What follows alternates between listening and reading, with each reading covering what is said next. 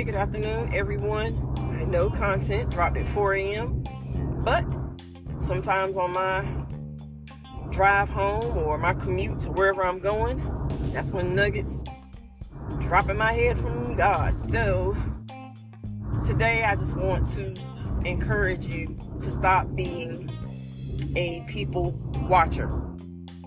See, sometimes some people get so caught up on what they see on social media that it becomes a mental health issue.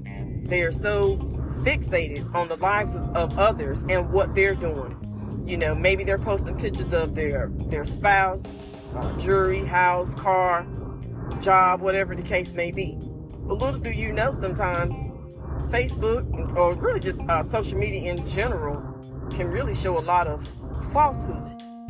They may be struggling to make payments on their houses and this, that, and the third. They may be having trouble in their marriage or their relationship, right? So God started a work. He created a work in each and every one of us. God also gives each and every one of us an aligned purpose, right? Everyone's purpose is different.